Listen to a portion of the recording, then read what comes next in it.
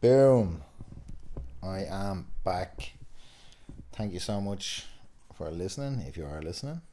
Um, it's been a good while since I put anything out, so my laptop went tits up. There was a couple of episodes that I had recorded on there, a couple of good episodes. I've managed to recover this one. There's two others that I really want to recover off it, but it's not looking good, so that may not happen. Either way, happy days. I'm so happy that this one has been recovered because this was a great conversation. Keith is so interesting. He's had such a crazy journey, and I'm so grateful to him for sharing it with us. I think this is just a story. I didn't have to do much here. I just set Keith off, and off he went telling his amazing story. So I think there's so much in this for people to listen to and learn from, and then hopefully I'll have Keith back on at some stage and we can talk again. So yeah, I'm so happy that this one has been recovered and back on the train now, so I'm gonna keep churning them out now.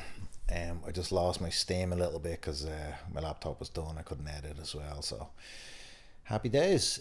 Couple of thank yous. Full Circle Coffee, thank you so much. These guys have really helped me out. They've been very supportive.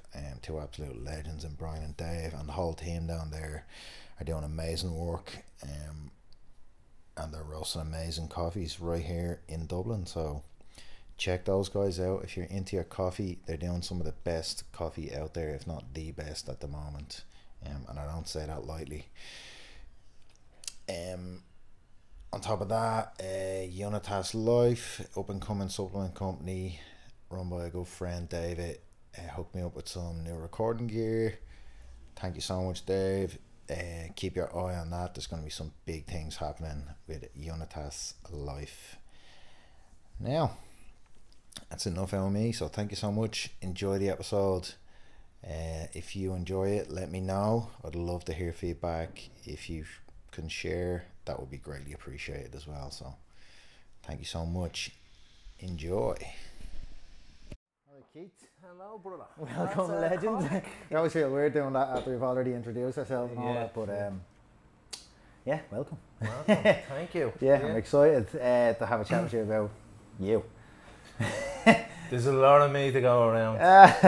So I was saying to you there that like the kind of overarching or underlying theme of this thing is like heroes' journeys, and like people who've taken a look into themselves and, you know, had to battle their own demons and take a look at their own stuff, which we all have to do to some degree during our life, you know what I mean? But I think everyone's story has value in it.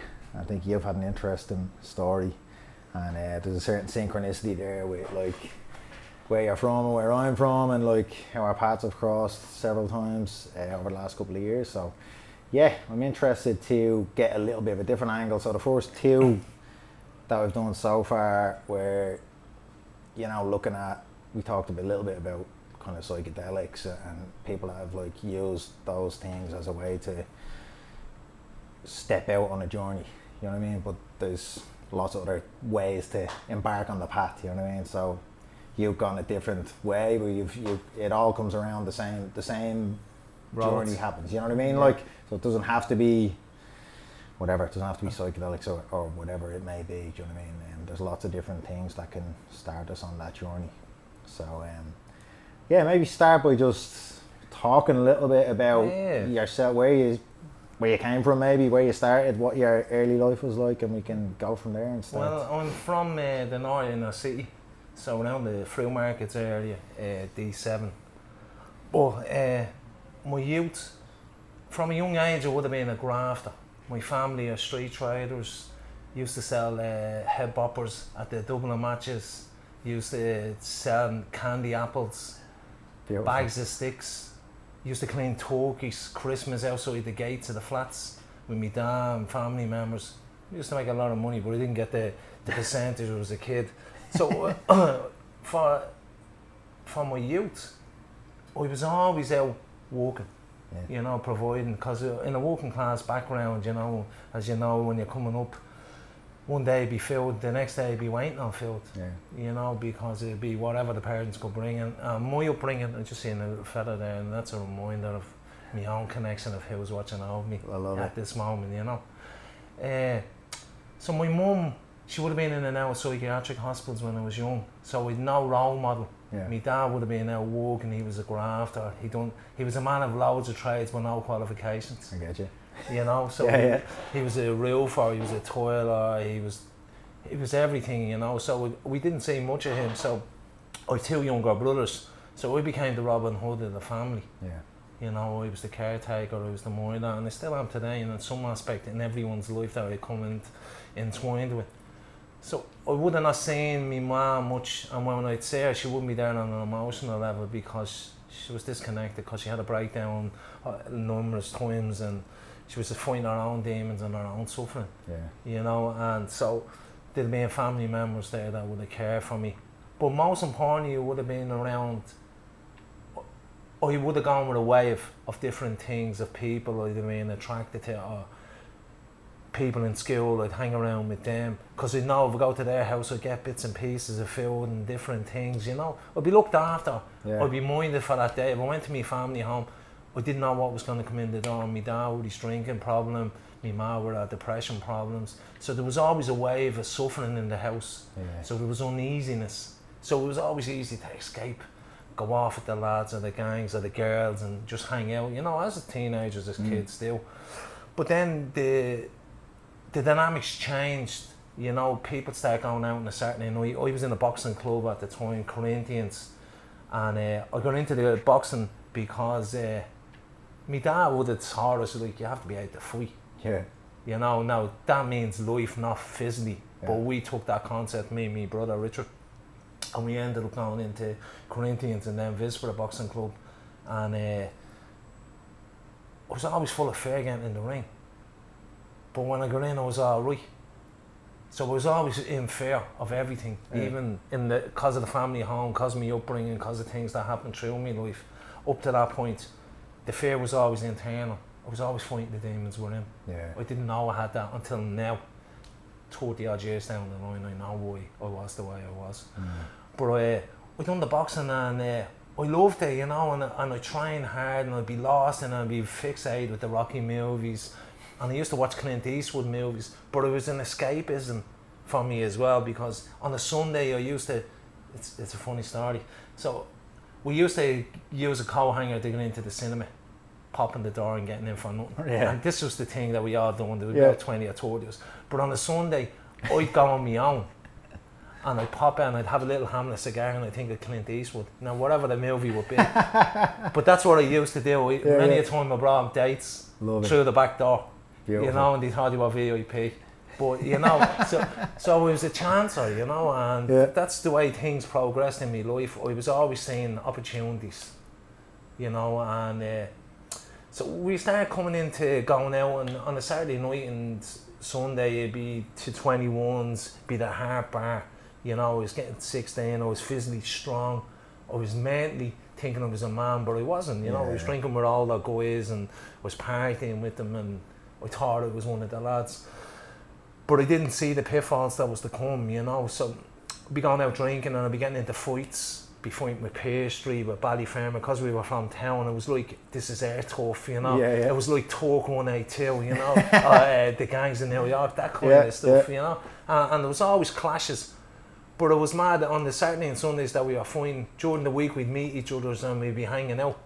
It was just when we got alcohol intros and weed, we became aggressive to each other. It was like, this is my bone, you just know. Young chimps. Chimps thinking they're gorillas, and it wasn't. It was all ego, you know. And I know that today. And a lot of them people I became friends with, and the rave scene started coming into the psyche.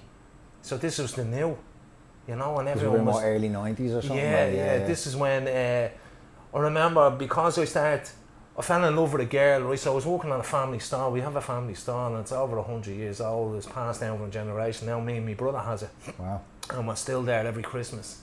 still selling the mechanical toys, still selling the PJs, all that kind of stuff. Where is it? On Henry Street? Because I always see you on Christmas on Henry Street. Like, I haven't seen you in a while. For that month, 24 days straight, 12 hours a day, 13 hours a day. I walk like a dog. And I love it. I love interacting with people. I love the energy. I love the buzz, the hustle and bustle. Because it's me nature. It's energy. Yeah. And you never know what you see or what you bump into or how you could help or help you, you know, because it's about that kind of thing. Totally. And this girl came up to me and she gave me a watch. I was like, wow. You know, she was starting to see me in 21s and she was younger than me. And I ended up dating her and we fell in love. And the funny story was my best friend at that time, a guy from Ballyfermot, I was with her for about 2 years and the E scene was starting to come into the fold. So when you swallow a knee, it's a love dove and you're not thinking of the people you're out with, you're thinking of the whole community. Because it was a community. It's like training today, there's different communities, but back then the drugs were natural. They weren't processed. They weren't danced on, they weren't mixed. They weren't doused with this, doused with that. Not saying that drugs is the right thing to do. No one should take drugs. If you don't, it's a choice. But a lot of the kids today don't have choices, and I'll get to that down the line. So we ended up going out on a Saturday, and we were going to the Eve, we're going to Sides, we're going to the Asylum, going to the Mansion House, the Olympia. So it became a ritual. Work all week, whatever you were doing. I was a grafter at the time, so we always had money. I was always able to knock things on. I can still do that today. It's just a tool. You know, we see an opportunity that no one else would see. You know, I'm in Blake Flynn, as they say. You know, but I don't hurt people today, but that's the main thing for me, you know. But I ended up, the E scene, it started to progress, you know, so we weren't just taking E on a Saturday and Sunday and going back to work on a Monday or whatever we were doing. We were taking them during the week. And it started progressing into more deeper, darker things, you know, because I have a lot of family members who have died with different illnesses from drugs, and I would have seen them, they moved into the heroin epidemic because that's when the 90s, all that kind of stuff. So that started coming into the rave scene.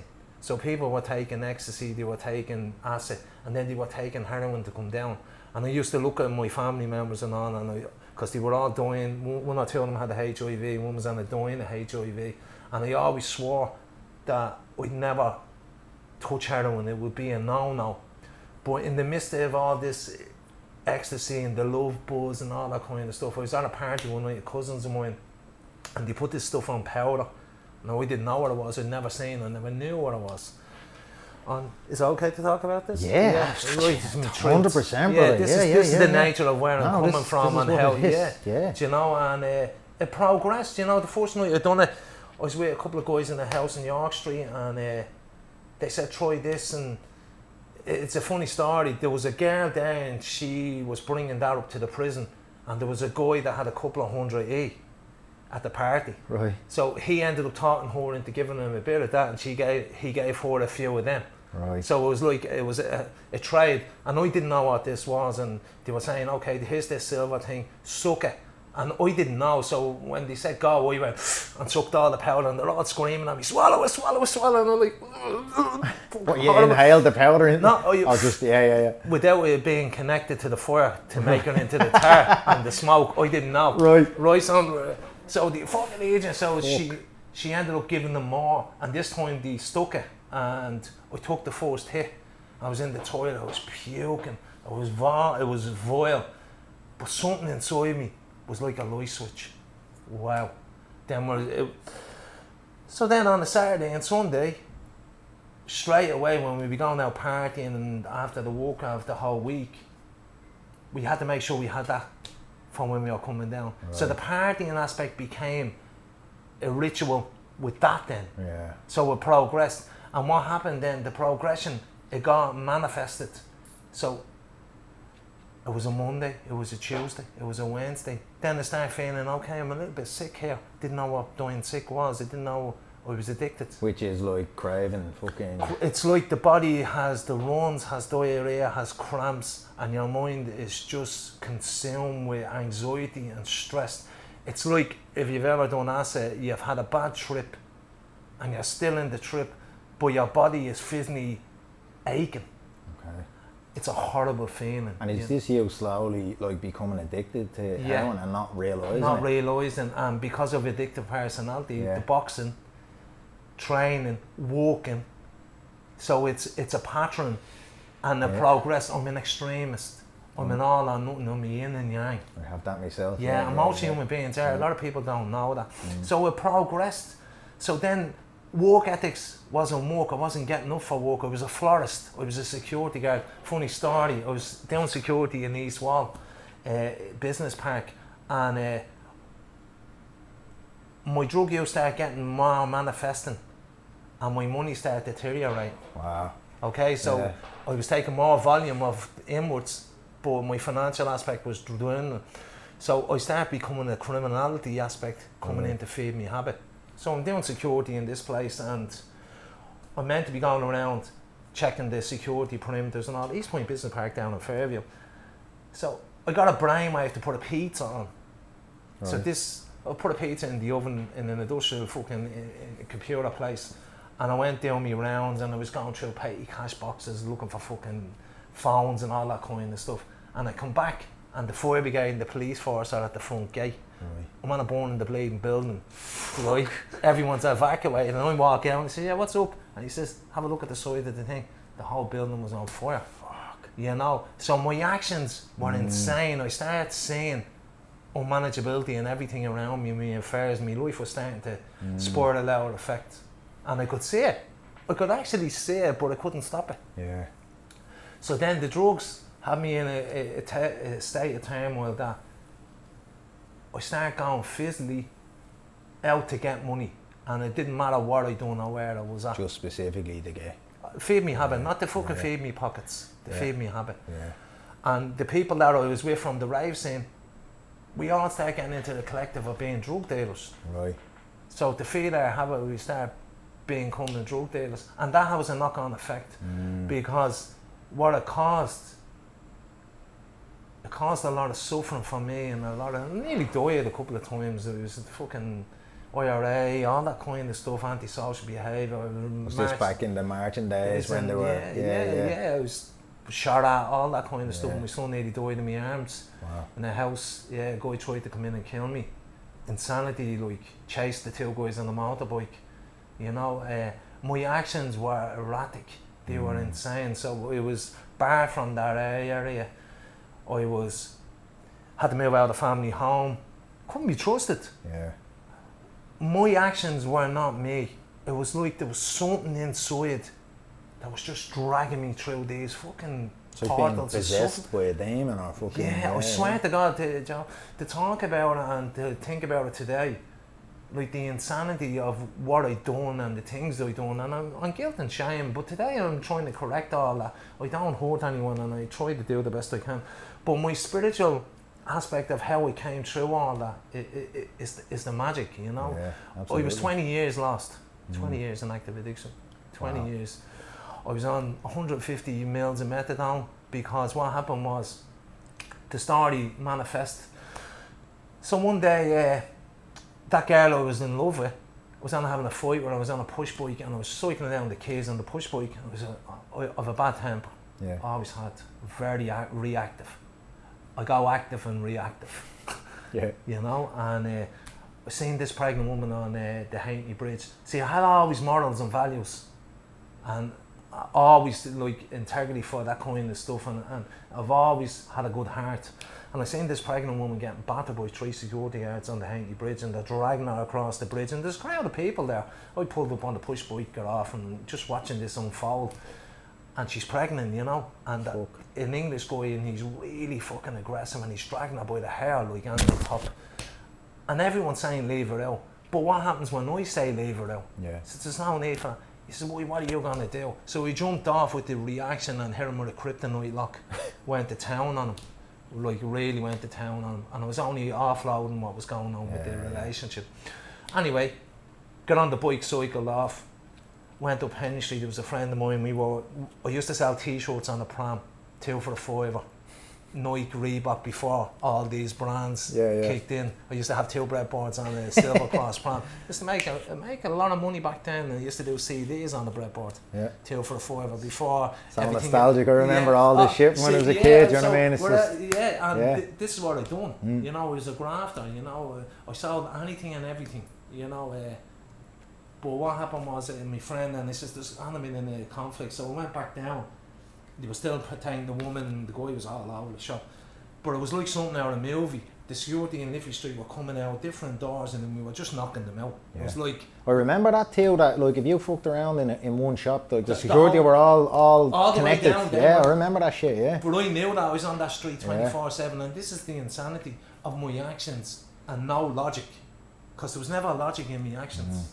So the security guards, so I'm just knocking security guards out left, right and centre because when I boxed I was very good. Yeah. You know, like and that's not ego, that's I just had that fight or flight syndrome. And anyway, what happened after that was the police came to my mum's and I was took out of my police. I took out of my mum's a couple of days after and I was done for GBH. Right. So I was took in a van, was never in prison. 16, 17 years of age, put in this meat wagon, roaring and crying in the van, taken up to St. Patrick's Institute, full of fear, I have to say that today, yeah, it was fucking like a child. The minute that gate opened of that van and I walked in, when I used drugs, the same beast opened up again in me. So what happened was, went into the prison, seen loads of guys from the area, Image, one of the lads straight away, boom, fitted in like a fucking chalk and cheese, or fucking the key to the door. Straight in. But the funny thing, I was only in there 2 days on remand before, and this is how fucking mad I am. Like, this is how mad.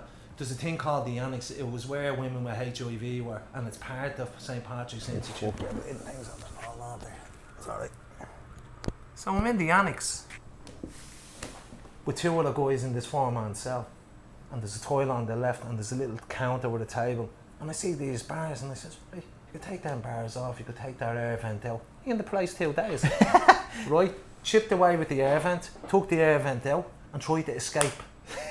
The last guy, we were out in the yard, we were only getting out to the perimeter, and the last guy, he come out head first, but it was a 15-foot drop. So when he came out, the noise of him bouncing off the ground and the screams of him, because we come out feet arse first. Common sense. Window.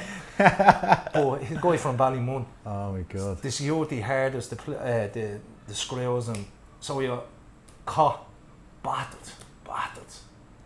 And I just like, I was only on a remand, so I was shifted then into Mountjoy. Different kettle of fish, different beast, different tank, different sharks. You know? So I'm on remand wearing these PS prison clothes. It's freezing cold, so you have to wear a pair of George Webbs, a pair of grey slacks, a grey shirt or a blue shirt, and a fucking Crombie jacket, like a duffel. Yeah. Right? Because you can't have your own clothes until you're sentenced. So I'm a couple of months on remand because I'm on going to court.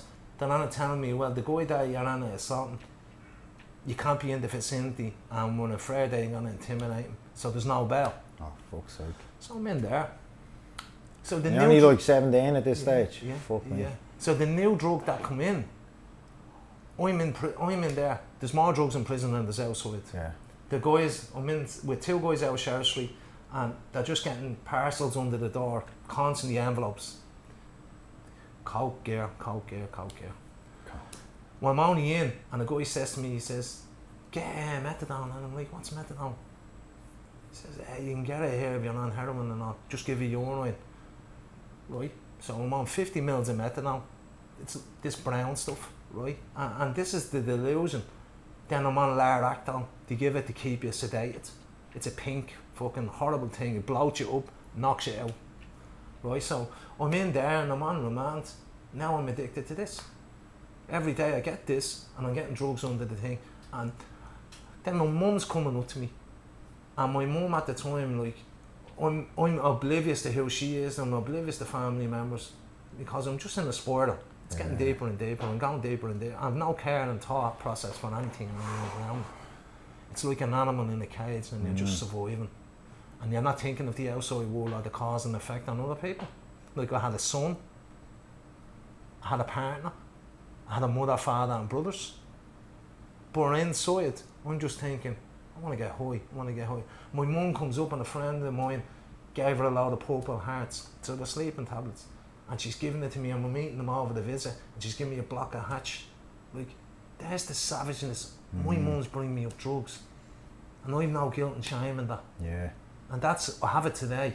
That's the cause and effect of what drugs does. Yeah. It takes away the fucking filtering of what's right and And wrong. she's doing that, or just like, Love. yeah, wanting to remove some of your pain, like. And she's looking at me all sedated and on the Lara act on, and she goes home, and I remember it because my dad come up, and my dad never seen me on methadone. He knew he was doing whatever, but he never seen, and he's looking at his son, his older protege, looking at this young fella deteriorating, because his own brother is fucking sick. His cousins and nephews, you know, he's seen this. Yeah. He's seen this picture. He's lived this picture. Now it's in his face. It's real. It's part of his lineage that's getting affected by this. And he says to me, "What's up with you?" And I says, "I'm just trying to get sleeping tablets." Denying it, you know. And I remember saying that on his face, you know, the guilt and shame that. Yeah. But that didn't stop me. Yeah. Got out of prison.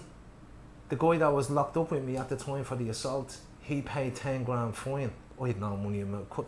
I hadn't got it.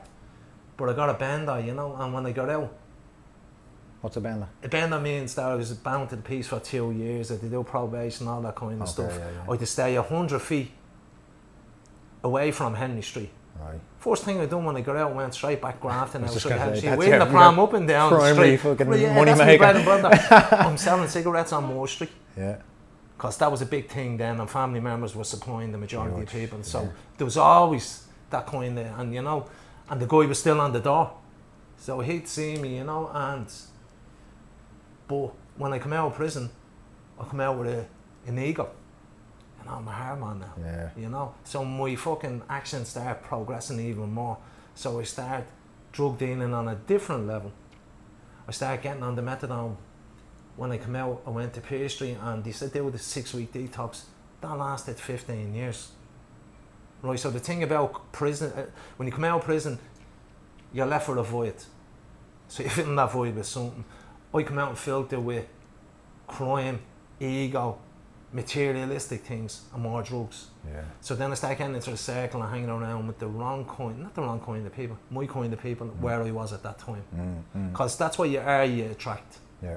If I'm a cunt, I'll attract a cunt. Sorry for the language. No, 100%. But that's the, you know, if I'm with a wanker and become a wanker, Yeah. if I don't like that person or they don't like it, I start not liking. You know, we go with what we are in that moment of where we are in life. So we was in that kind of dynamics, and the drug scene again was manifesting again. It was changing, it was evolving. People weren't doing heroin as much anymore. Right. It started coming to coke, Yeah. it started coming to crack cocaine. See, when crack cocaine came, I was a different beast. Okay. I was selling heroin to keep the crack going. And when you're doing crack cocaine, there's definitely no logic in life. It's an insane road of fucking madness.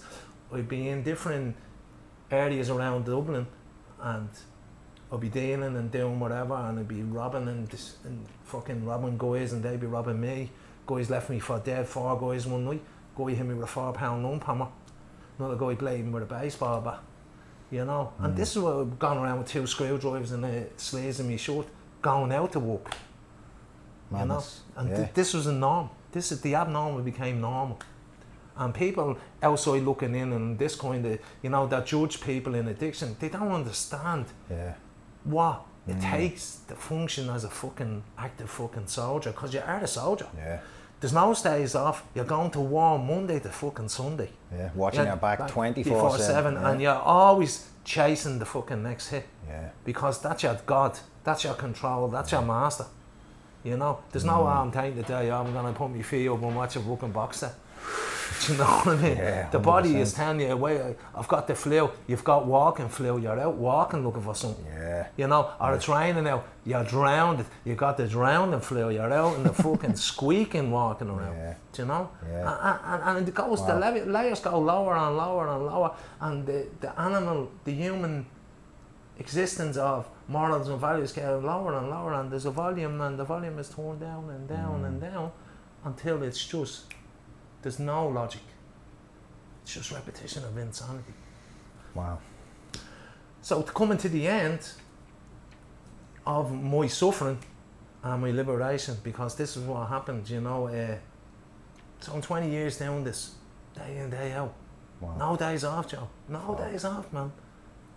I travel all around the world to do it. I went to Amsterdam in 2000. He looked at my passport and he wasn't letting me in. That was before I went in there.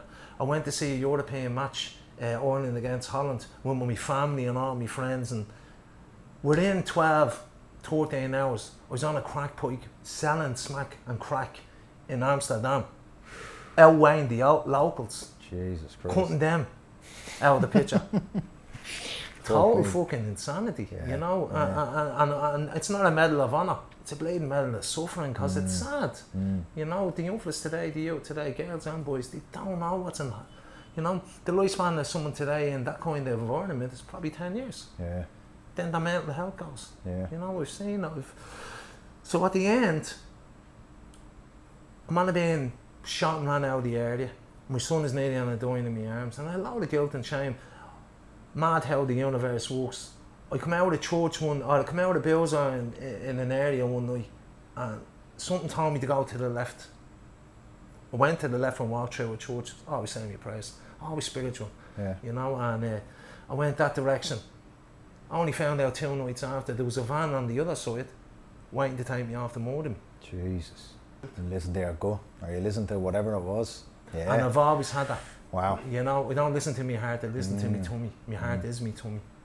That's probably why you're still. It's- Well, it is why yeah, you're it's still alive. Yeah, it's an instinct of survival, because from a young age I've always been a caretaker of myself. I've always had to caretaker what's been around me. If I go into a place today, a club or whatever, I always have me back to the wall, or I always have me back to the bar, because the barman ain't gonna hit me with a bottle. Yeah, yeah. Not that it's gonna happen. No, It's still 100%. that nature Yeah, of yeah. watching your environment, and that's just it's an inkling that I always have, you know. Even if I'm walking down the road today and people, a couple of young fellas are walking this way, I'll cross over, you know, Yeah. rather than walking through it. Yeah. I walk around it. Yeah, I have a bit of that myself, just from growing up where I grew up. You know what I mean? It's that like. It's just that there's- nature. Yeah, there's no an eye contact, awareness that you a can't. smile. Yeah, You yeah, know, and for sure. but I coming to the end of the 20-year run, I ran out of the house. So my dynamics changed, and the family, my mum and dad, like they're always been there. They always took me back in, but this time they couldn't take me back in because they didn't know whether the door was going to come in. Yeah, Someone was going to come in and kill them as well, yeah, and I didn't care. It was all me, the victim, the victim. But what about me? So my dad, he used to have a little Metro car. This is gone on the street. He had a Metro car in the flats facing the house. He used to leave it open in the night. My cousin was in a Granada, and his mum lived underneath me, and he lived in that. He lived in that car for about 2 years. So we lived in the Metro. right. He lived in the Granada, and we thought we had a mate. Wow. So this is coming to the end of my rock bottom. This is where the, you know. So I got back home with a doctor. So I was on a doctor called Crowley. For years I hated this guy. I thought he was arrogant and he was obnoxious, and he wasn't. He's dealing with a lot of people with a lot of issues, and his way of dealing with it is trying to tell you the best way to get help. Yeah. But as addicts, as people suffering from an illness, we know best. But if you're on the other side of the coin looking in, Yeah. we know fuck all. Yeah. Yeah. You know, I know. But I know. You know, that kind of cliche. So I went back onto the clinic, went on a high dose of methadone, and started a day program. And this day program, this is where it all changed. There was a guy in there called Sean, and one of the weekends they said, we're going away to this place called Jambaleen. It's a Buddhist centre, would you like to come? We're going to go up there, we're going to just hang out for a couple of days, we're going to do workshops on addiction and set plans in motion. And I didn't know then I was planting seeds. So I went up and I seen this Buddhist monk. He was doing a practice teaching a class. Never thought that of it. Stayed the weekend, doing a bit of mindfulness. This is in Dublin now. This is No, this is in Cavan. Okay. Yeah. So we went up for the 3 days, or 4 days, and Came back, and I was in the state program as an addict, as someone that milks shit, because that's what we do. We milk it to the bitter ends. I was on a 2-year program thing that there's only 2 years, and they got an extension of another year. And the last day of that program, I had to make a decision to go into a treatment centre to get clean. So I had to go into this treatment centre, had to set in motion, seeing counsellors, coming down on methadone, trying to give an honest urine. Like, I tell you, I should have been a scientist for the fucking toolboxes. I should have, the Epson, the light bulb guy. You want to see the gadgets I did to give urines? I'd have a wine fucking tube up here with a squeezer with urine, so they'd think it was pain in it. And getting piss off someone else? Yeah. Wow. Do you know? Yeah. That's how insane. Be heating it with a lighter before I go in, so it'll be warm. Like, this is the stuff that the mind... And it's mad how the human... So you're using your skills, like using your wits. Yeah. Survival. Like, if it was in the fucking desert, how would I get water? I go to a cactus. Do you know that kind of... But it was mad. So at the end, like, the family let me back into the house on conditions I went to the doctor, I got me urine, so I started putting in motion, changing. And I could feel it, you know, I could feel something was changing. Just before I went for the interviews up the was a detox centre, and I shouldn't be naming the place, you know, but it saved me life. So what happened was, it was my dad's 35th anniversary and my mum, and they were 34, 35 years together, and they had a falling out that day, and my ma threw them out of the house. So my dad was a gargler, and he was very proud, wouldn't let anyone help him, had a paper stall at the tax office with his brother, and he was there every morning, and then he was into the pub, and then he was off grabbing, and he was back into the pub, and this was his repetition. He was caught in his own samsara, his own suffering, his own wheel, and I'll get to what that means now in a bit. So he ended up having a heart attack. That day before he had a heart attack, he was sleeping on the streets because he was drunk all the time, and he just went, he just went P-tongue. And I met him that day, and I was talking to him the day before. I was asking him how he was, and he said, "Fuck off, you're only here for your ma, blah blah blah." And I honestly was asking him how he was, but he was in front of all these cronies, and he was all image and ego. And I know that today. The next morning, I got a phone call. I was in my ma's, and he was sleeping on my brother's chair, and my brother woke up to go to work. He was a scaffolder, and found him dead on the chair. Fuck. So the next day I was seeing him in James Street. And after that, we just went into a spiral of guilt and started using heavier. Right. Just didn't care. Just went boom, boom, boom. Dealing with the grief and just... Not dealing with the grief, escaping from the grief. Yeah. You know, dealing with the guilt and shame. Using on the guilt and shame. And I just went deeper and deeper and deeper, and my psyche changed, and I started getting a little bit more. But I was still turning up to the day programme. So I remember my mum rang me, and she says, that detox centre isn't ringing you. So it was that treatment centre I named earlier. So I went up, and you had to be on 50 mils of methadone and a couple of tablets to get clean to go in. And I told them a lie, as you do. I was honest. So they took me in. So the day I'm going in, this is how deluded I was. So I had one more run in me. A friend of mine that's in recovery, and my younger brother David came to me ma's to pick me up. And this is how fucking deluded I was. I had 2 black bags, all designer clothes, because I'm from the flats, and every shoplifter lives in the flats. Do you know, Air Max, your Levi's, your Sovereign, your gold chain, your T-Bar, a lot of bollocks. And an Xbox, because they were only out. And I'm going to treatment.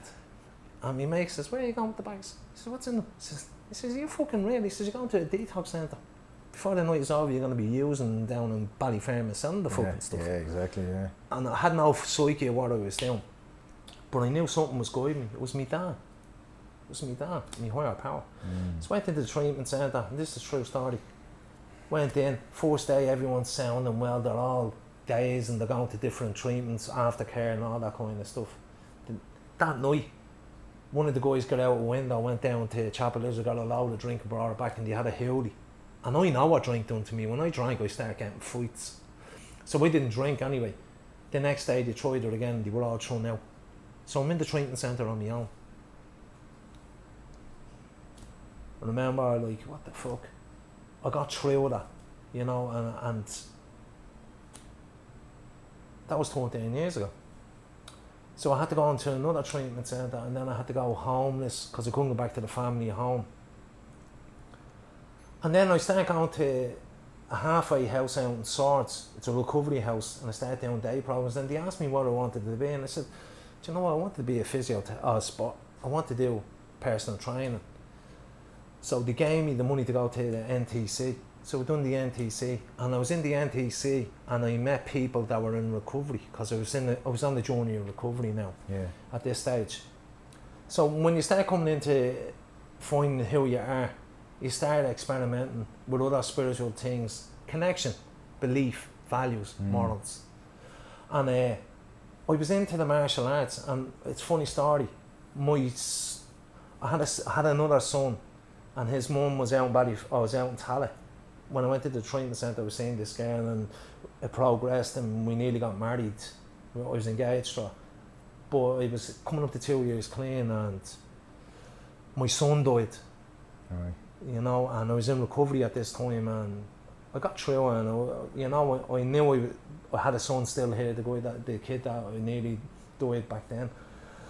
So I knew I had to be accountable for that, and I couldn't go drinking, I couldn't go using, I had no excuses, you know. So I met this guy on the Lewis, Barney Coleman. He's a martial artist, 10th degree grandmaster. He's sick at the moment, but he changed my life. So he said to me, come down to the club. So I went down to High Street, and I was in High Street, and seeing these old men, not that they're old, they still can handle themselves, doing amazing martial arts. And I remember that night doing the class, and my phone fell out of the bag into the bag, one of the lads, and I was afraid to ask him, because I was overwhelmed. It was real Bruce Lee kind of shit these guys are doing, you know, and I was attracted to it. So I ended up going back there every day that it was on. And in between that, I was looking at meditation, I was looking at mindfulness and all that kind of stuff, because I was doing yoga at home off a DVD. And I was searching. My psyche was searching, but I didn't know what I was searching. I remember going to the place up in Renly and up in Terry-Nor meditation classes, Buddhist centres, going down guided Buddha tanks, and they were talking about practices and Dharma and all that kind of stuff, and it was alien to me. And then I was in a Buddhist centre down in Crow Park, and it was Croatians, it was Diamond Way, and I'd be sitting in a house, and I'd be there, I'd be present, and I'd be turning up.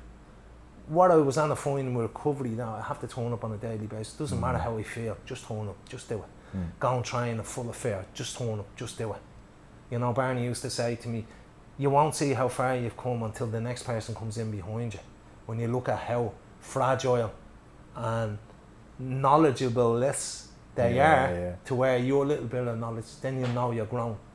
And I always kept that concept of everything. So the Buddhist thing was starting to store itself up, you know, and then I was going along, and I was training in Kempo, and it was amazing, my journey in Kempo, you know.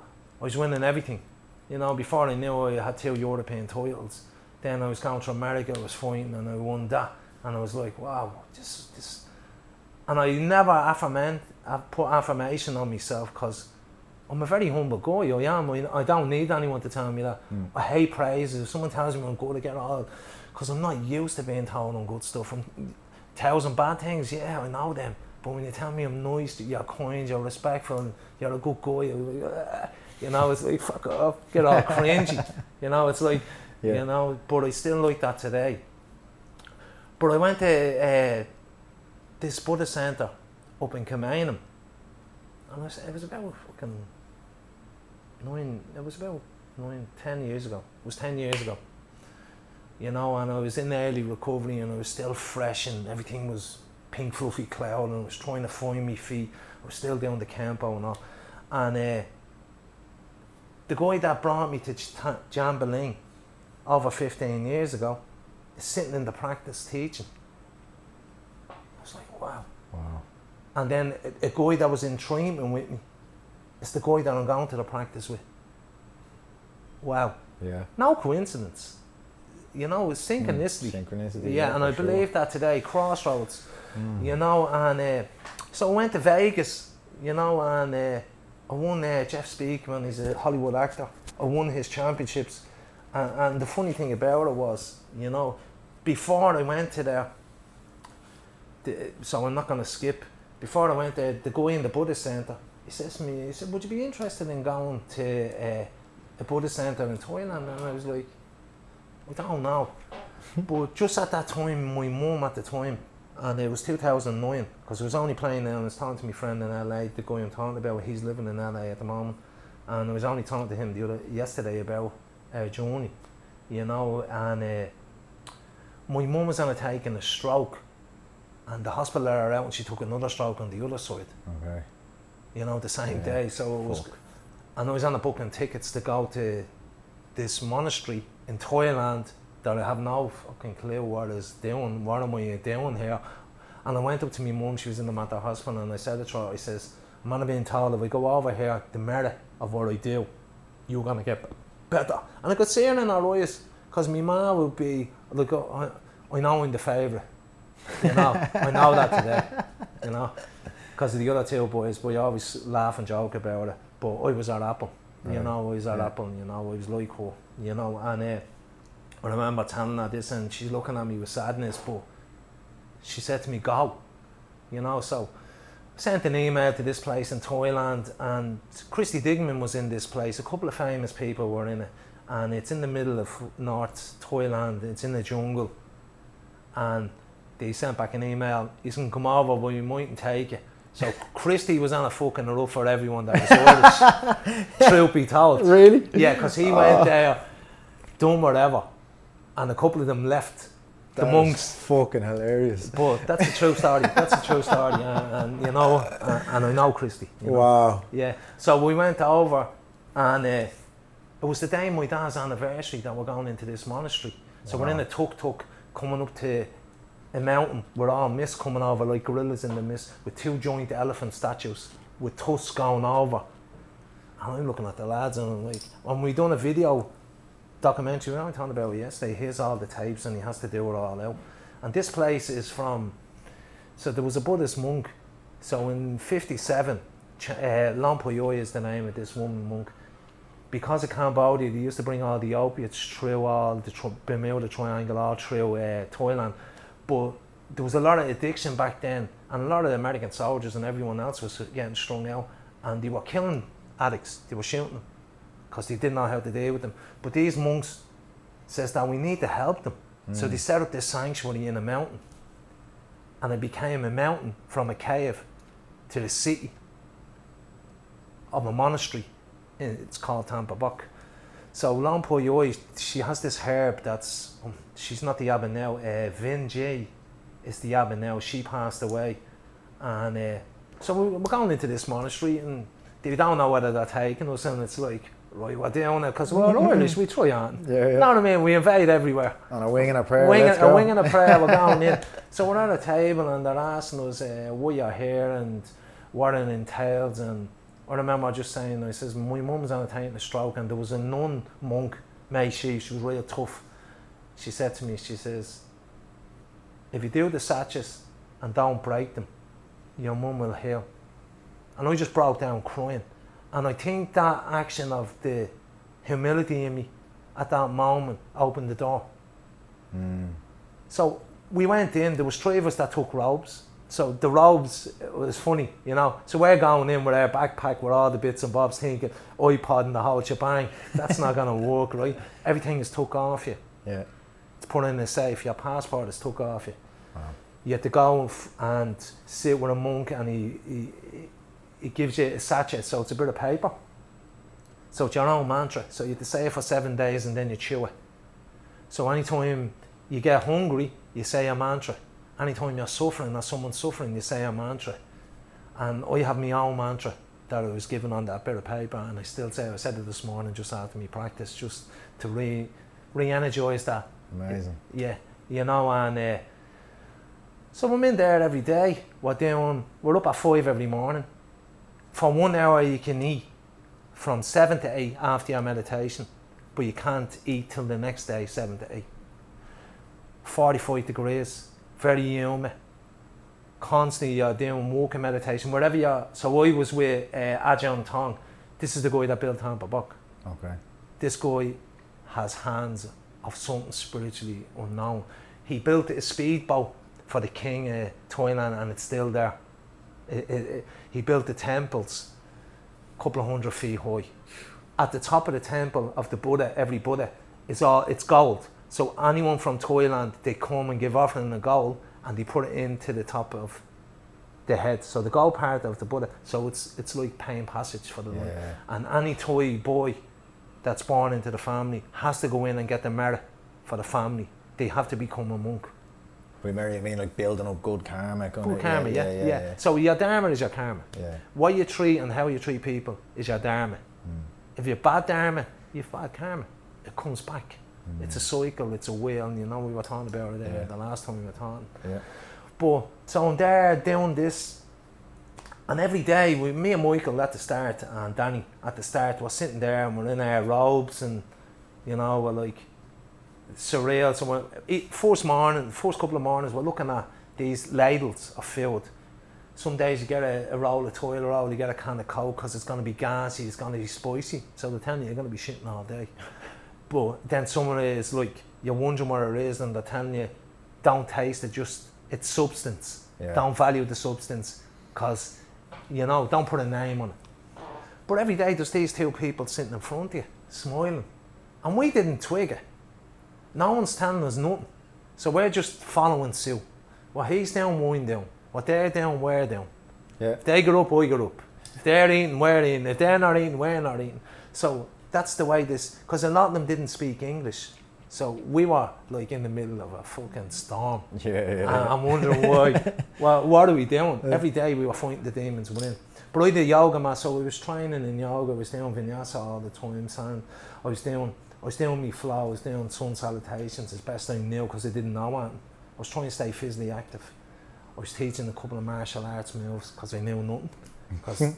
But what happened was, the two people that were there every day, after about a week or two, me and Michael realised, had a moment of clarity, as they say. The more we ate, the less they got. So we learned then, the lay people around the monastery come in with the food. Okay. They give it to the monks.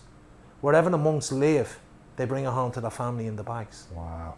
So the more greedy, hungry, self-centered we were, the less they got. So the less we took, the more they got. So we learned tools of empathy, compassion, love, giving, without even knowing. Yeah. Because we knew further down. So we were seeing light bulbs all the time. So we were, and then in the night, from 6:30 to 7:30, there was a couple of hundred monks doing Sanskrit. So Sanskrit it's a prayer book of chanting. And for an hour, it's just like, so this place is a detox for people trying to come off drink, drugs and whatever. Okay. As well. This is what it's formerly for. They're called Forest monks, but it's Buddhist belief. So there's 9 sachas. So the sachas, when you take them at the start, and I'm jumping and swapping. It's all good.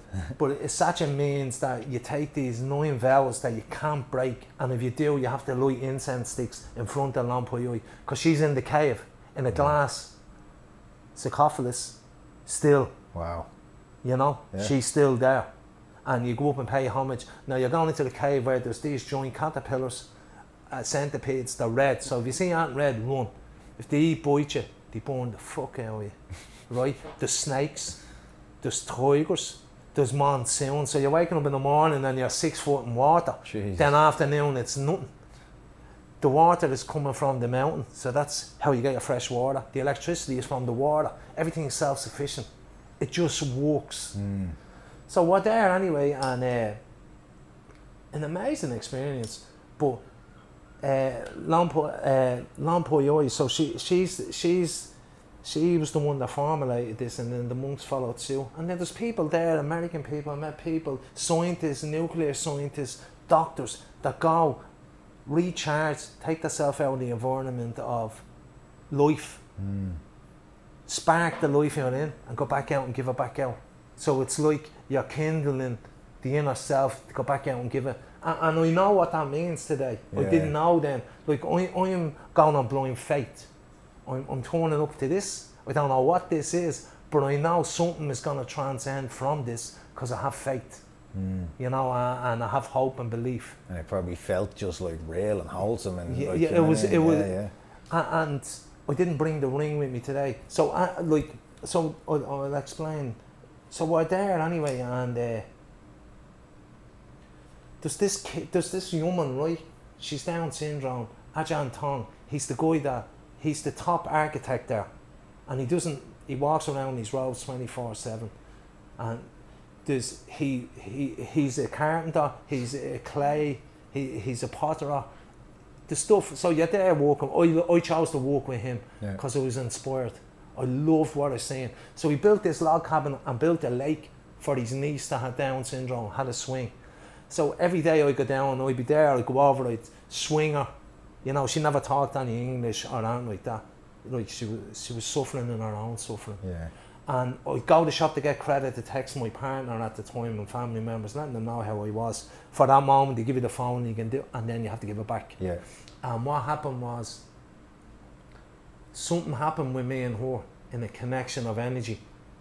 So at the last day, me and Michael are sitting, and it's our last sitting at breakfast. And she comes by all the high monks, comes all the way down. No one told her, I gave her direction or anything. She come down in front of me, start bowing in front of me and crying.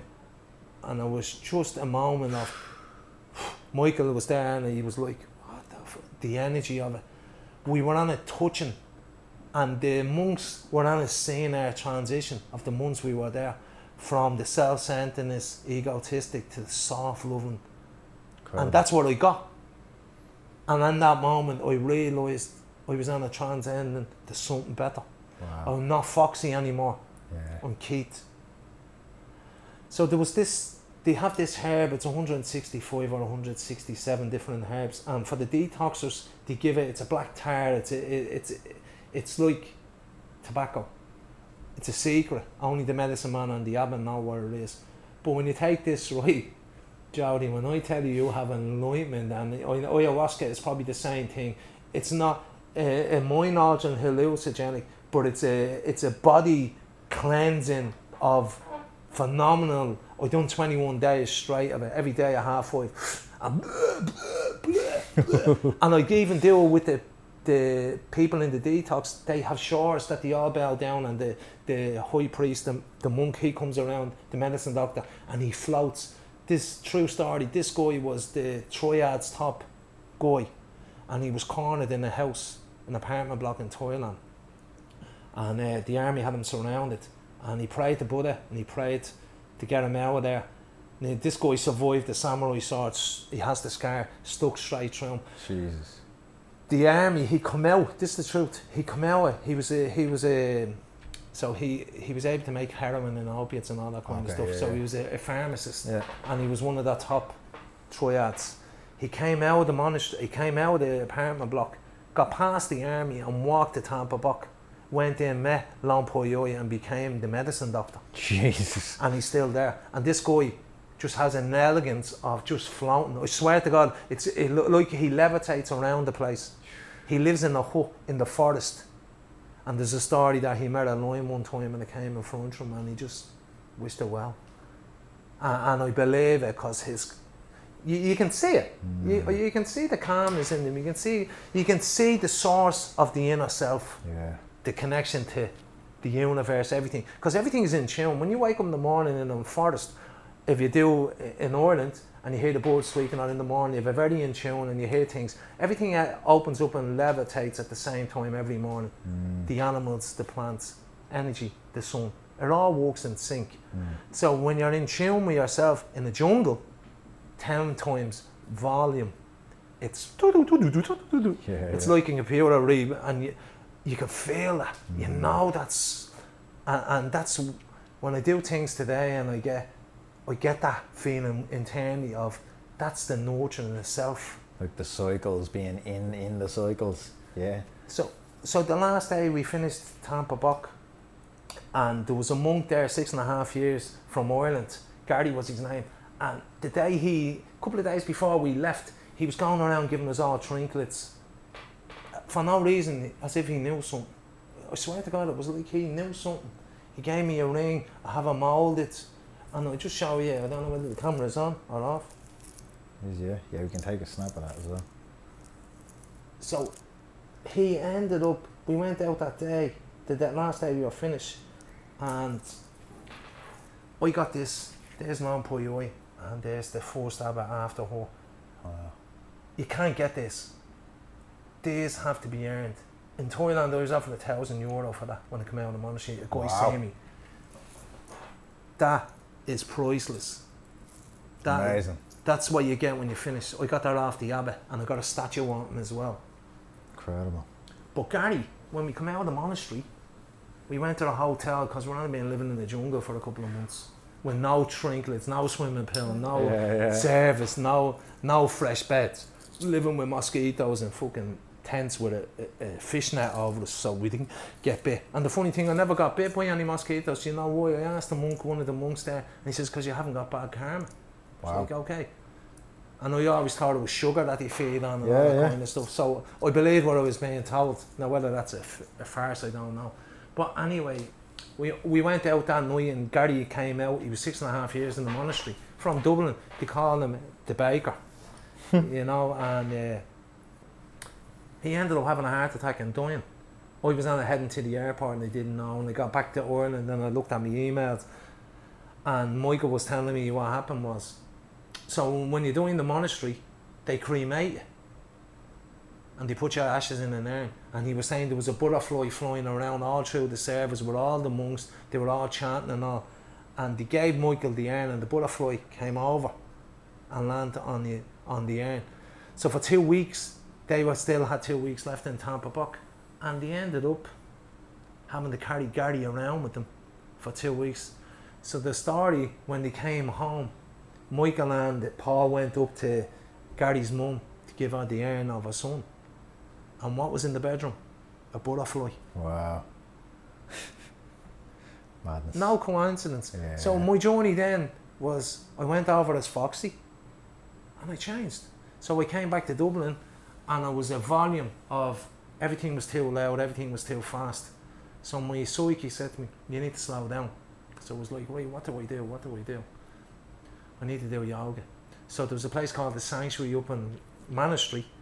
So I googled it, went up, paid them a deposit, and the next enrollment I had a deposit down, but they text me or rang me and says that because of the waiting list, the priority is the people that's always there, the regulars. Right. So I wasn't happy, so I went up like a pit bull and it was like fucking constant that. Yeah. You know, because it was still all about me. Yeah.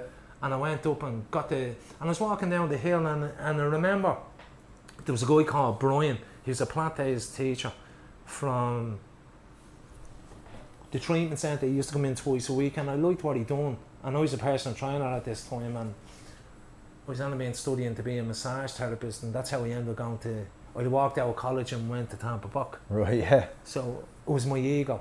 Women on a plinth and down there, hey, happy days.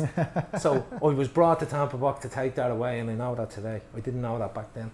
But I went into this place called the Elbow Rooms, and I was in there every day, and I was practicing yoga, I was doing hatha and vinyasa. And one of the guys was a Krav Maga guy from Brazil. Keith was his name as well, funny. And he says, I'm going back to Brazil. He says, why don't you go up and ask the woman, Lisa, can you be the caretaker, help out around cleaning and all, and you get free class and they pay you. And I was like, okay. But I used to look at it as a skill teacher. Yeah. So every time I went up to ask her for the job, I get all fucked up and I'd walk away. And then one day she came and said to me, Keith, can I ask you something? I says, yeah. She says, you're here all the time. Would you like to work for me and get free class? And I says, no. And she says, why? She says, you're paying every day. And I says, no, I want to be a teacher. So she says, well, if you come in, so we start making soup, start washing floors. So we was humble. You know, I know what being humble and being humiliated are. To the end, they're the two scopes of different ends. So I went in there every day, done what I had to do. And before long, she put me in touch with a woman called Susan Church, one of the top Pilates instructors and yoga teachers. very beautiful woman up in Renly, a Rathmine. She had a studio, so I used to go up there and for college, and I seen her one day teaching a blind woman in the class of everyone, and I just thought, that's what I want to be. I wonder one day would that ever happen to me, that I'll be able to teach someone with a disability. And I have.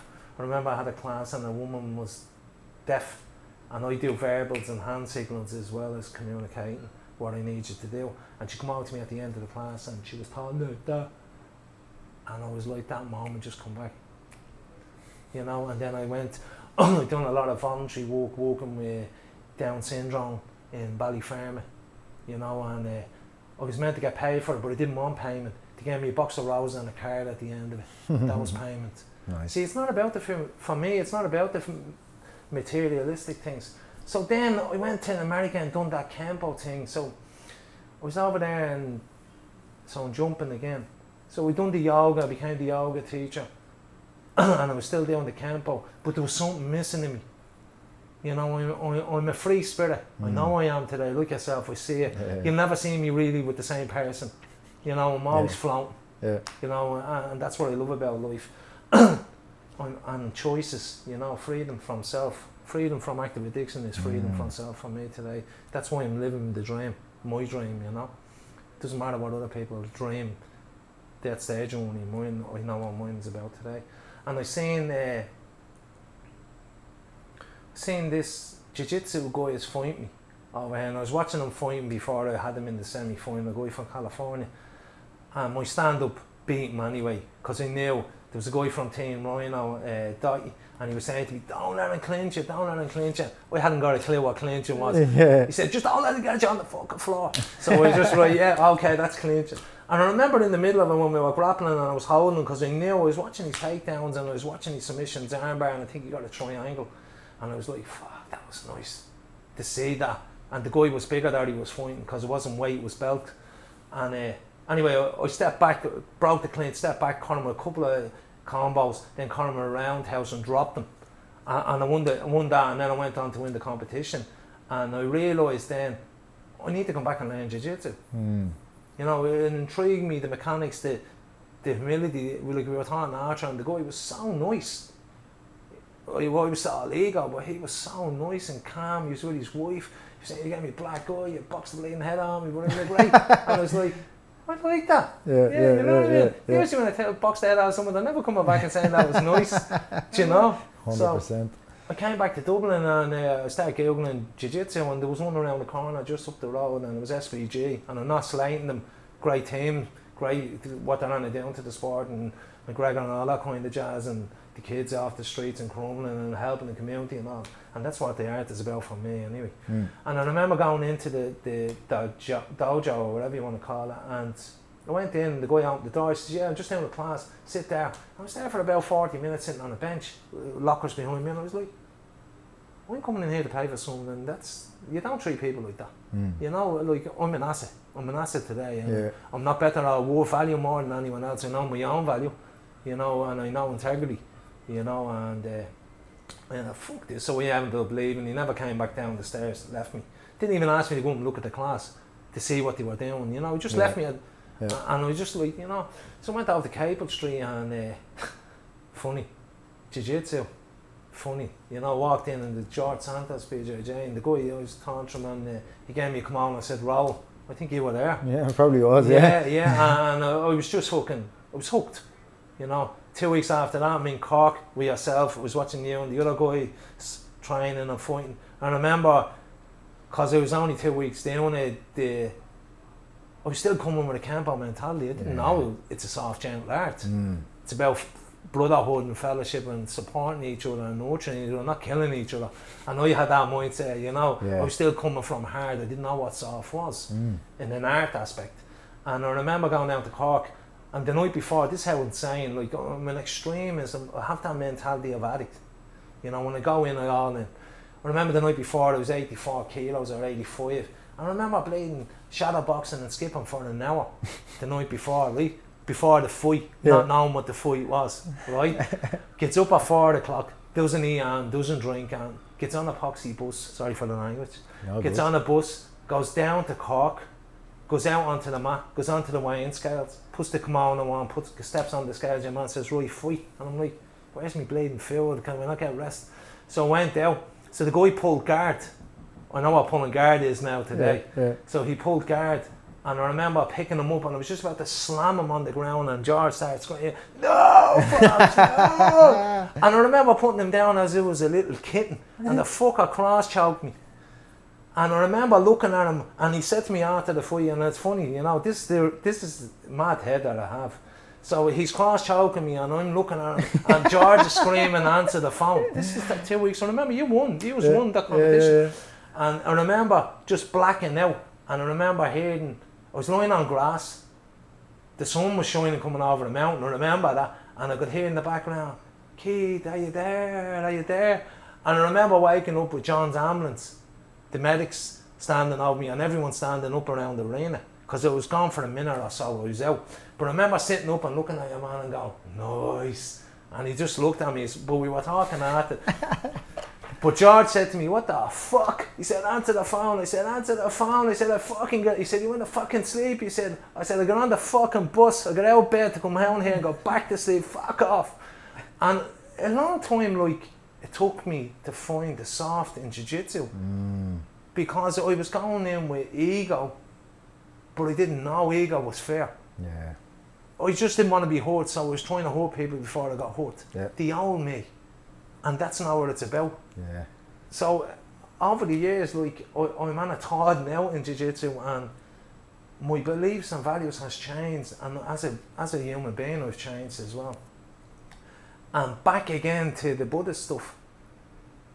I started to back up in Inchi Core again, back in that centre, and the man that brought me 15 years ago is still there doing the same thing. Wow. He's still healing and helping and guiding people to whatever they need to be. And the guy that initially brought you up to that first, Jesus, crazy. And that's the nature of life, a cycle of what am I here for, what am I actually doing here, what am I actually implementing into other people's lives. So we've been on a journey of self-discovery and I've been through a few different things the past couple of years.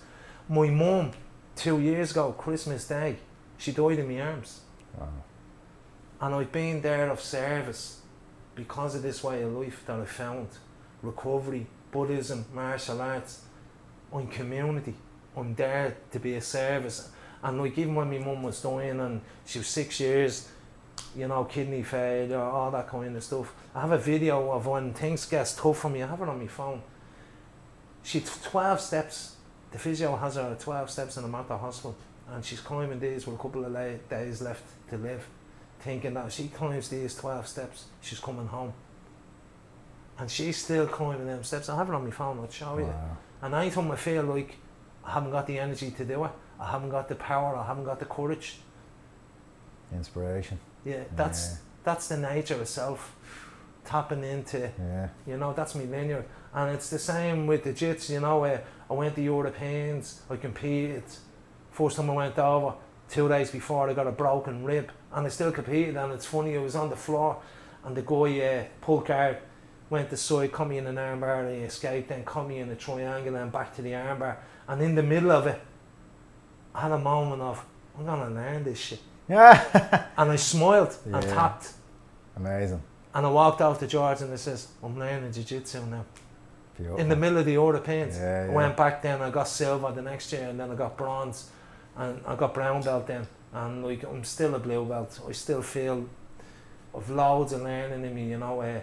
But the thing about it is, I turn up on the good days, the bad days, and my journey is now I want to be a jiu-jitsu teacher with yoga and jits. And it's not about, and I was talking to you about it, it's not about the financial aspect. That comes with building other people up, internally and then externally.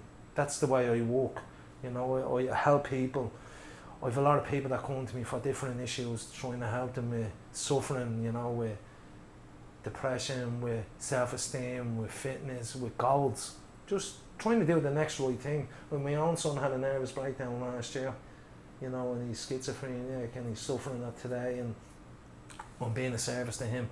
I try to take the emotional aspect out of everything that's in my life today and look at where's the helping aspect? You know, even with me mum, I stopped seeing me mum as me mum, even though I know she's me mum. And you know, we went on dinner dates, went to movies, went to see loads of concerts with her before she died, and I got to heal the broken parts that I took from her. I was able to gel that back because of the essence of what I've been given, not the essence of what I am, because I'm nothing. You know, if I'm something, that's my ego. If I'm nothing, I'm still learning. Yeah. Does that make That's sense? an interesting concept. Like, I think about, people talk about that with, like, you know, this, like, I don't know if it's a Buddhist, I don't know if it's a Buddhist concept of, like, that, not emotionless, but it's like removing the egotistical emotion from it, but, like, underneath that there's a deeper soulful connection to the thing. Do you know what I mean? It's like, if somebody dies, or like you spending that last bit of time with your mother, and removing that egotistical emotion from it, as opposed, and there's a deeper connection there. Do you know what I mean? That's something I kind of, I don't know, I struggle to understand that, or I think maybe a lot of people struggle to understand that, and there's the Stoic approach to things, which is like, well, if you look to be this like emotional. It's not about being emotionless. It's about like, it's about being more compassionate. Yeah.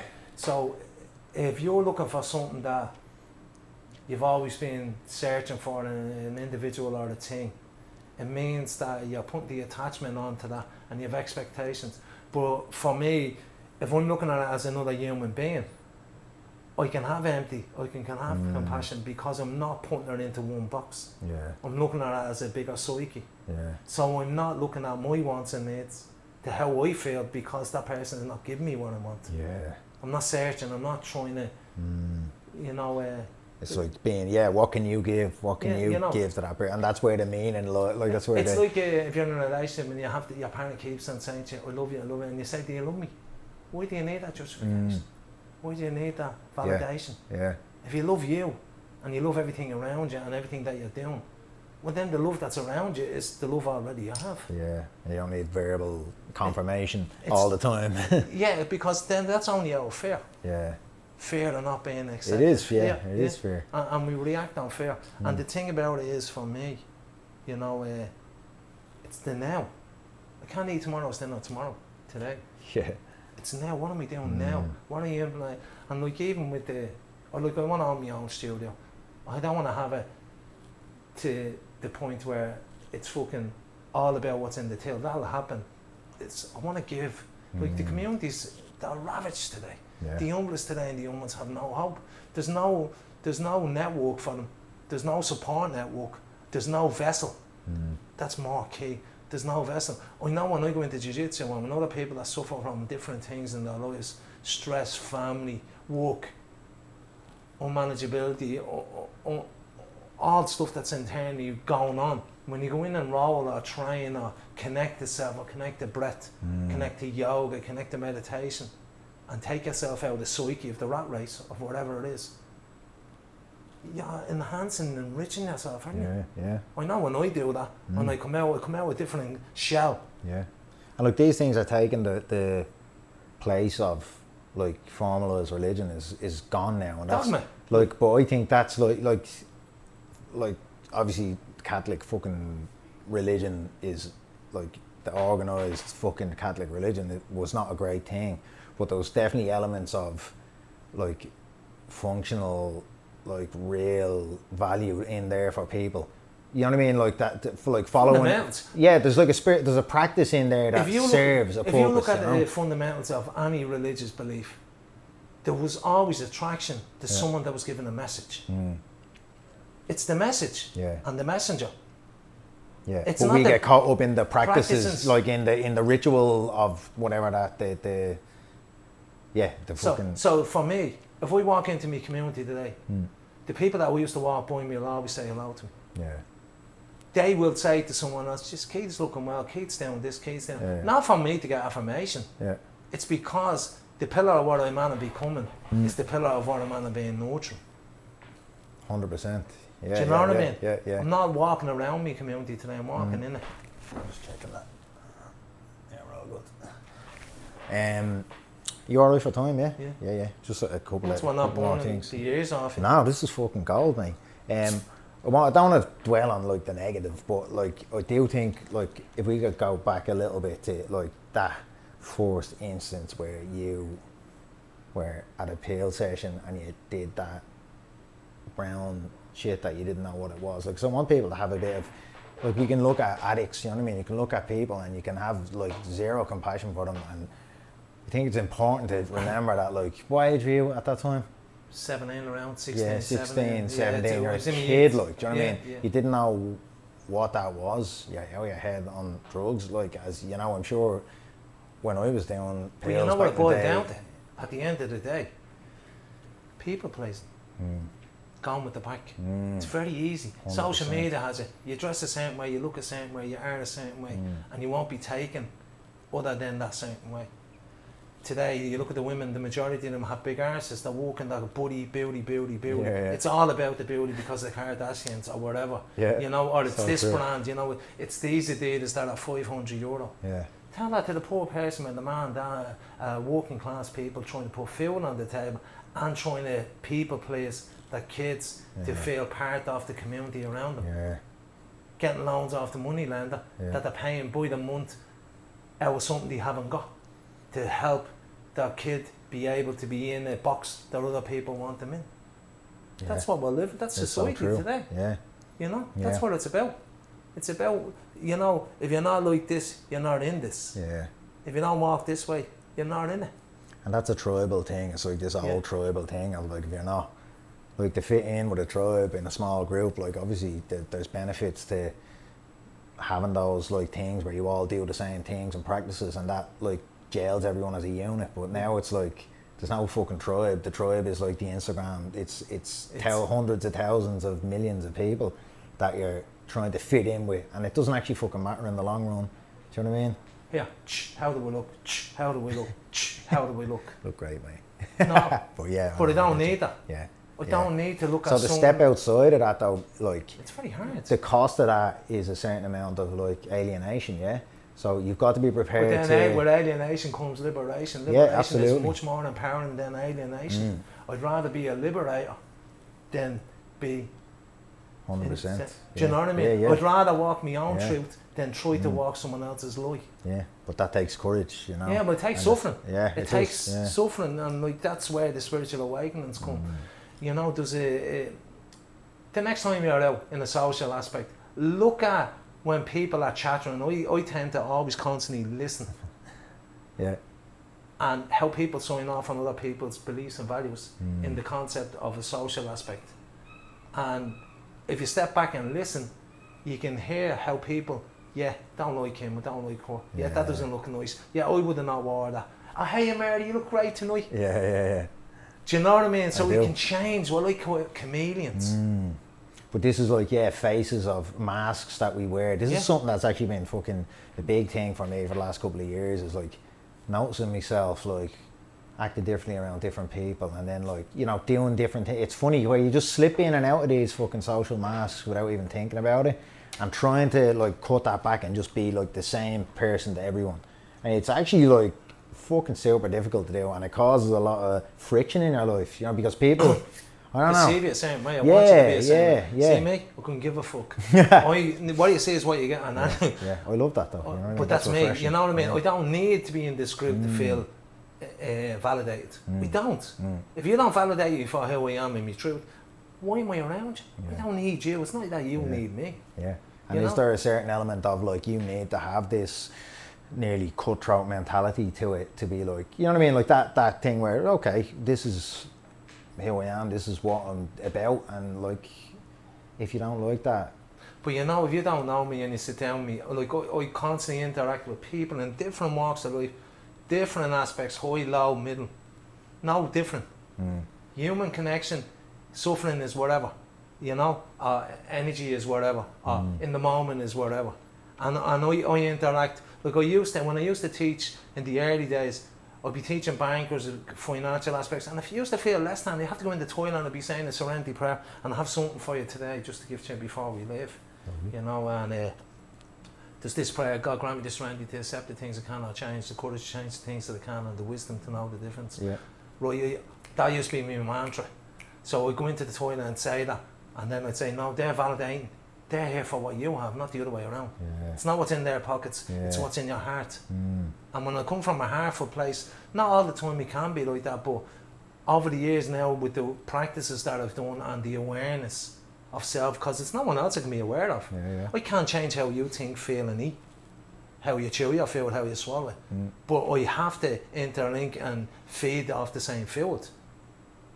We need nourishment. Yeah. And that's why people need people. I can't do this on my own. That's why we need we. And for me, I needed like-minded people around me. I have to have like-minded people. Yeah. If I have negative stay of people, they'll drain my positivity or they'll suck me into their negativity. And that's not my truth.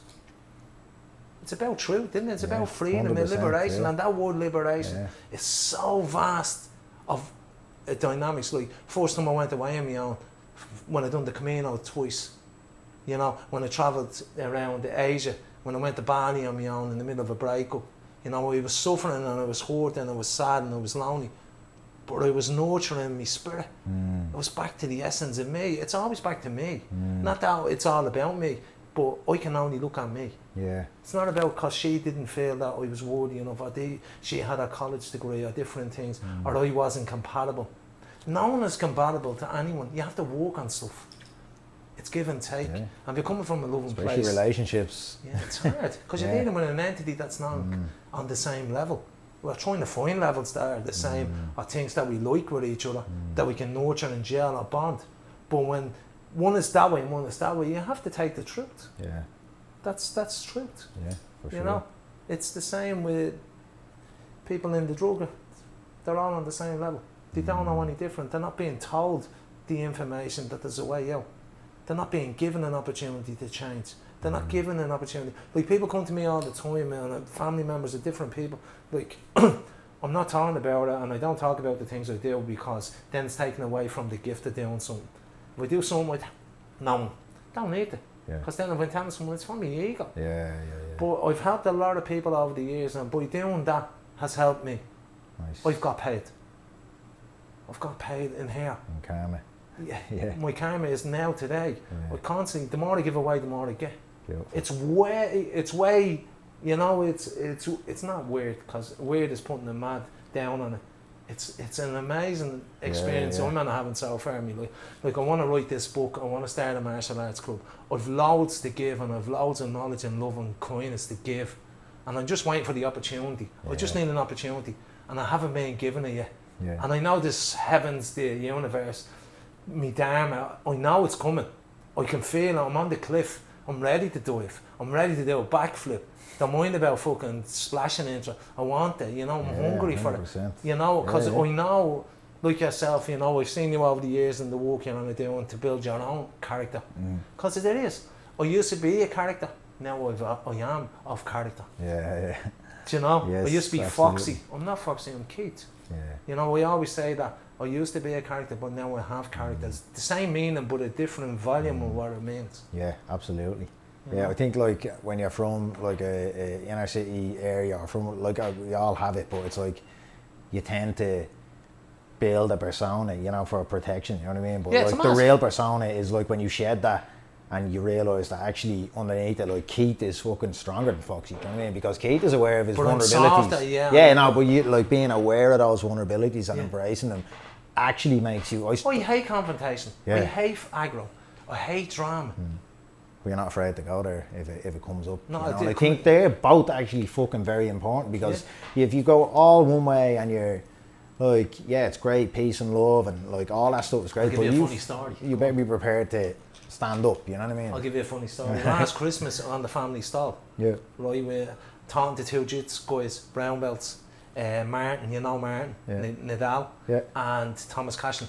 Two lovely guys. We're talking about martial arts and about philosophy and blah blah blah.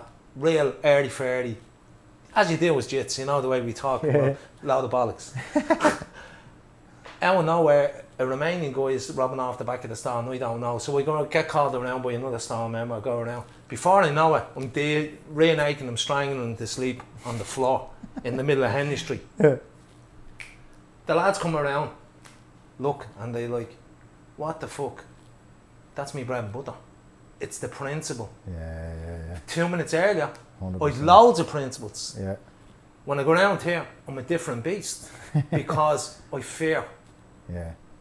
someone's trying to take something that's mine, that I work for. But on this side, I'm talking all real nice, and next I'm strangling, reenacting, and they're looking at me like I'm having a normal conversation, and the next thing I'm strangling a guy in the middle of Henry Street, Yeah. putting him asleep. And then he came back 2 days after, and he looked at me, and he come over, and I explained. Right, so the explanation was so valid at that day. I was saying 3 things could have happened. He was getting about 8 kicks into the face. He was getting boxed around, and I was getting taken away in handcuffs. Yeah, exactly. You know? Yeah. Something was being broke. I was getting taken away in handcuffs. Or I was putting you to sleep and no one was hurt. You know, you're doing wrong. This is telling the guy, and he looked. And the reality is, he won't take on if you start again. But that's what's the right thing and what's not the right thing, you know? Exactly, yeah. You know, yeah.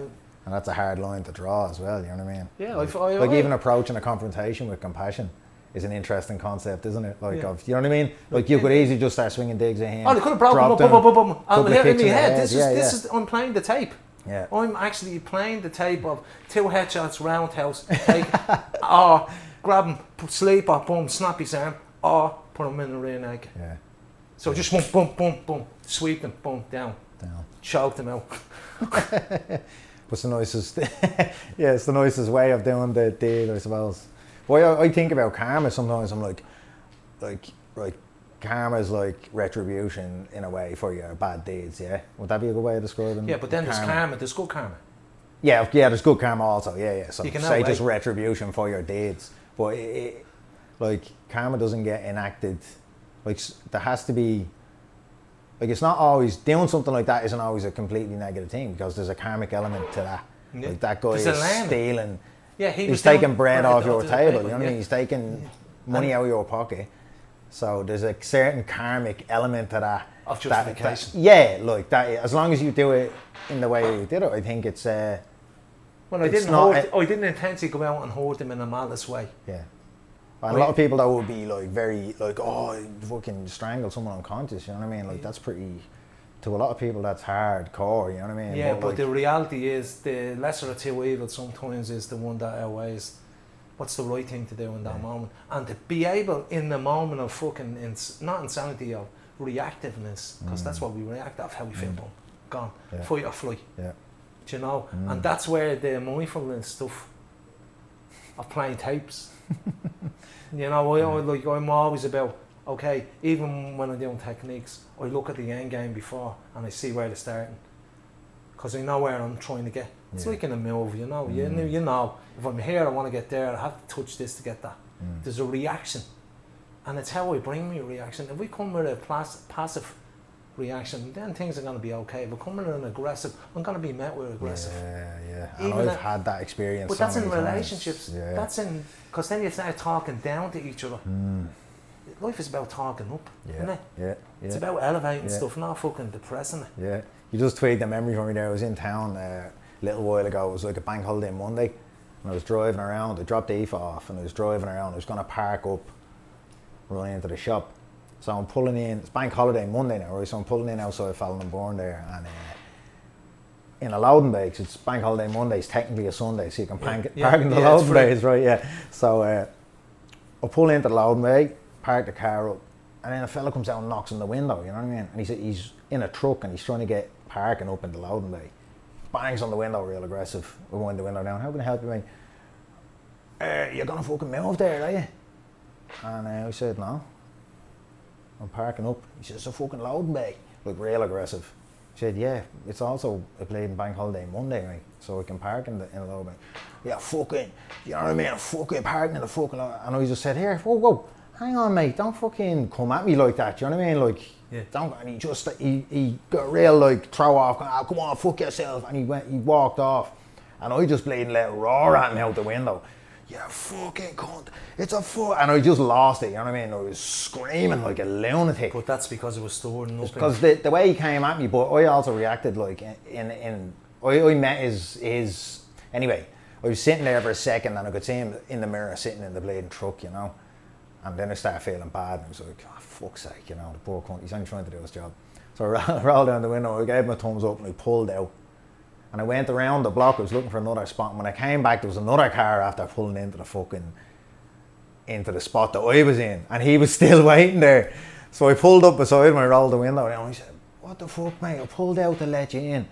And he looked at me, and like he had anger on his face, and I just got a feeling of... He's probably suffering. Compassion, you know what I mean, for him, like, and I just said, look, mate, I'm sorry, I shouldn't have shouted at you like that, I shouldn't have met you with that kind of...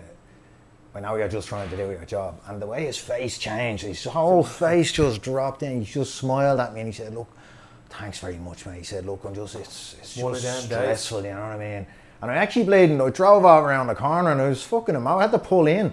I was like that emotional, like with tears in my eyes. And I was laughing to myself. I was like, you know, I just changed the way I approached him. Things, yeah. And the whole thing just changed. He went off happy. And I went off happy instead of the way I was when I went around the block the first time, cursing and blinding about him. It's the same when you teach someone and they come back and give you good feedback.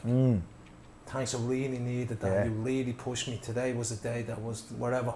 And just that affirmation of, okay, I'm being aligned with this person or this thing at this moment to enrich and not nurture. Yeah.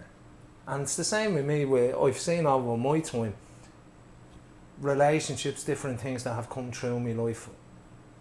Just junctions to bring each other to the whatever point. Instead of holding on to the resentment and the fucking why me and why was that and the cunt this, and I don't. I look at the nice things and I look at the growth out of suffering. Yeah. In it. Yeah. I take positive. There's a lesson in everything. Like I always take positive. Yeah. You know, even when I was in Bali walking around me, and I was just absorbed in myself. I was naming where I was at to myself. But then I was going to get noise cream, I was minding myself, I was nurturing the spirit. Love it. You know, I was taking care of myself. Yeah, and actually being in that, even though you're not in a great place, being in it, you know. That's something that I was never good at, and like I'm learning to do now, is that even like my dog died recently, and it's like it was a big thing for me, like, do you know what I mean? It was like actually just sitting in it and being like, this is a feeling that I need to experience, and it's like, there's a certain, it's not a pleasurable thing, but it's a passage of it. These are feelings that like are supposed to be felt as part of dealing with the thing. If you don't feel the feeling, if you don't like sit in it, you don't get the deal. Yeah, you don't get the heal. Exactly. Yeah. So that's like, I know that probably sounds like but it's true. Common sense, but for me that's like but everyone has some form of escapism to run from how they feel. It's an automatic switch that we just, buy clothes, boom, 10 seconds after the feeling, it's gone. The runners are runners. What's the next thing? Yeah, do you know, and we're constantly always trying to escape, you know? It's true. Brother, I think that's a good place to call it. Yeah. That's been bleeding epic. Thank you so much for being so fucking open, brother. Yeah, it's just me. Yeah, no, it's beautiful. That was the easiest podcast ever. Didn't have to do anything. Boom, wind you up and go.